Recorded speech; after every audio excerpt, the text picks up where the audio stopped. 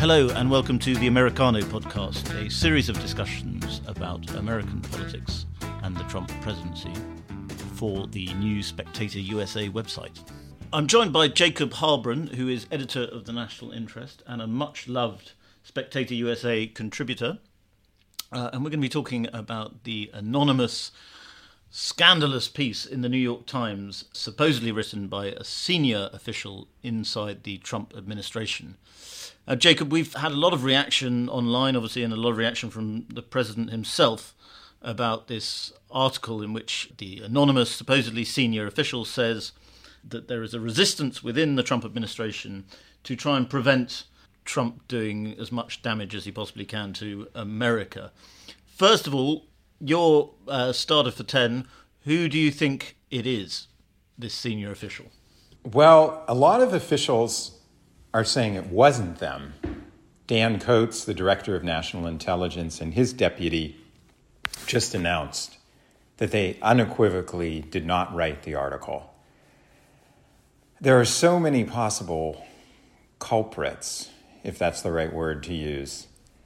But what it reminds me, it could be John Bolton, it could be James Mattis.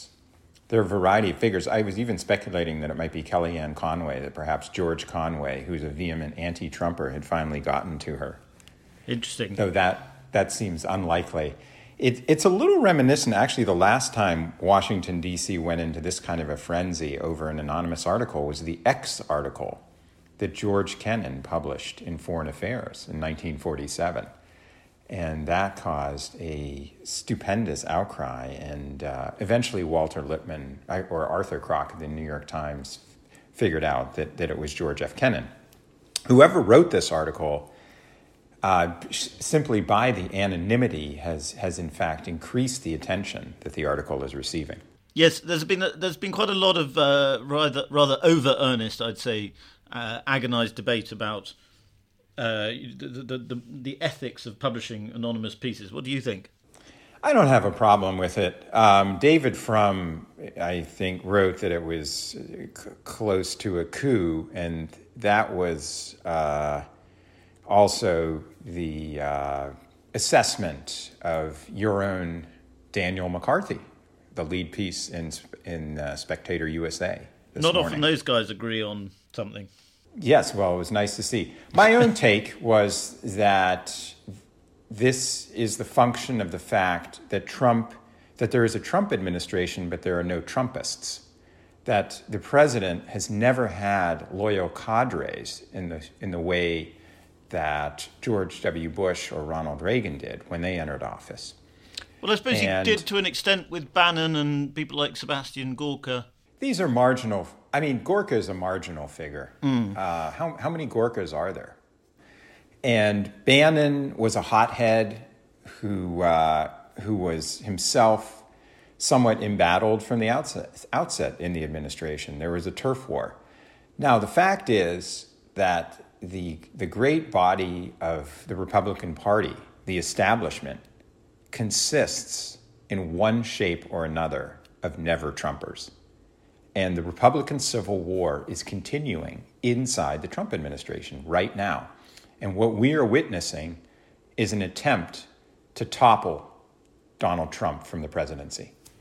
It certainly reads to me like and I think everybody's saying this, I'm not saying anything particularly insightful, that it's a very much a never-Trumpist tone to the piece. It says it's free minds, free markets, worried about not standing up enough to Russia. These are kind of classic Republican anti-Trump talking points, aren't they? Yes, as I said, Elliot A. Cohen, one of the originators of the Never Trump movement, could have written this statement.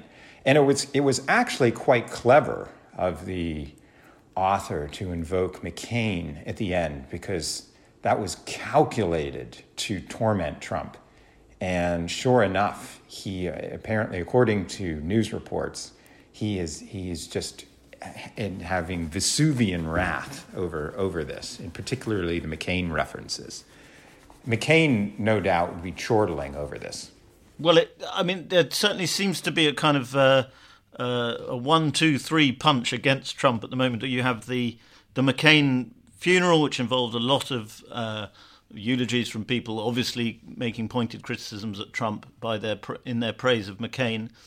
And then you also had the Bob Woodward book come out, which has caused all this aggravation about, again, very similar to the New York Times piece, anonymous sources talking about how deranged and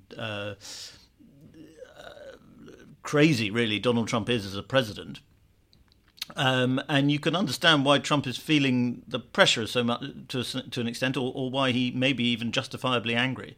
Well, if you looked at I don't know if you watched his performance yesterday in the White House with the sheriffs. Yes. But there, Trump did again start to look somewhat unhinged as he was ranting about the strength of the economy and calling whoever wrote the essay gutless, and then he tweeted treason last night.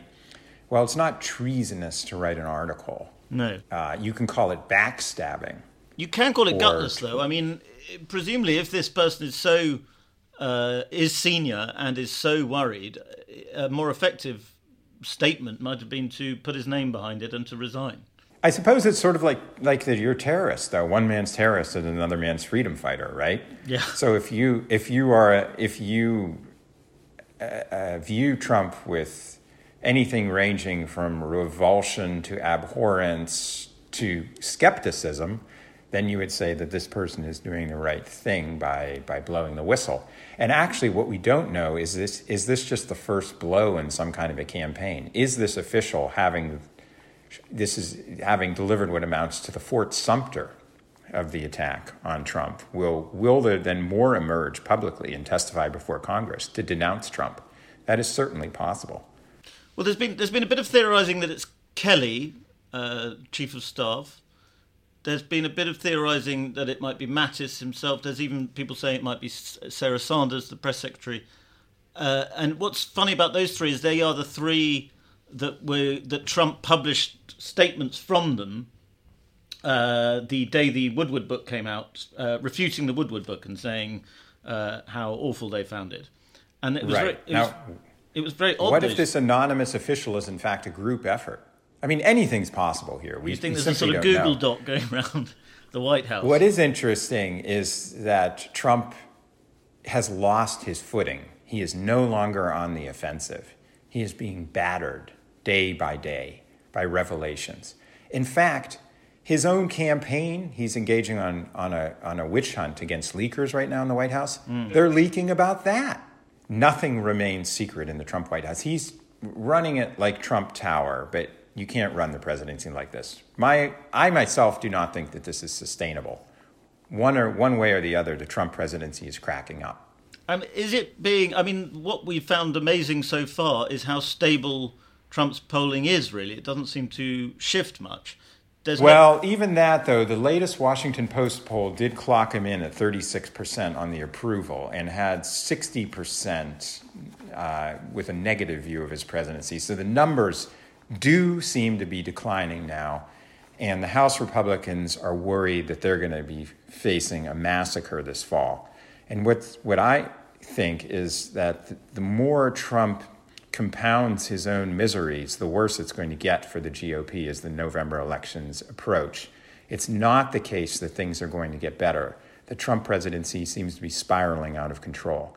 Now he's tweeting about his great friendship with Kim Jong-un as if that were a reason for him to remain president. Yes, I felt like that was him trolling again, wasn't it? He was, because there was a bit in the New York Times piece about how he instinctively likes dictators. So he's just sort of he's being kind of facetious. Maybe. He doesn't have a lot of self-irony. What I do think he could try to do to extricate himself from this mess would be to try and strike some kind of a foreign policy coup. I mean, that has been a traditional refuge of presidents in the past. And in fact, not the last time he was in big trouble, but when the Kim announcement came, there was a lot of Mueller overflow happening, and he does have this ability to pull rabbits out of hats. Right. So he needs to pull a rabbit and a hare out this time. Yeah. But if he was able to strike some kind of an accord with North Korea, then he could present himself as the great man of peace and counter the critics who are claiming that his foreign policy is leading the United States simply to catastrophe. Yeah. And when do you think we'll find out who this New York Times person is? After the midterms? No. We should know sooner than that, given what a sieve Washington is. It should be out within the next couple of days. Wow. But it's possible that, no one knows. What does senior official mean? It's pretty ambiguous. Is it really a cabinet official, or is it just some deputy secretary? Yes, well, I know from other newspapers that anonymize things, they often do it to make the person sound more important than they are. Now, whoever is anonymous, I hope they're ready to ink a book deal, because now's the moment to strike. They can make a fortune. Yeah. They'll be on every... this is, in a way, sort of like the Edward Snowden of the Trump administration. Explain what you mean by that. Well, someone who's bound to become extremely famous once they're known as someone who's spilling the beans. But that's why, Snowden, again, of course, was not a major official, but in this case, it would probably be even more heightened in that sense. That's why I suppose there's an element of gutlessness about it, in that, why not come out? There's no risk really career-wise. I You're not going to be poor. think the article attracted more attention because it was anonymous. If the person then comes out, they will actually have proven to have been a clever PR move to have published it anonymously. Yes. Well, imagine the disappointment, though, if it does get out, that it is actually a fairly minor official. And it seems, though, unlikely that the Times would have given this anonymity to a minor official.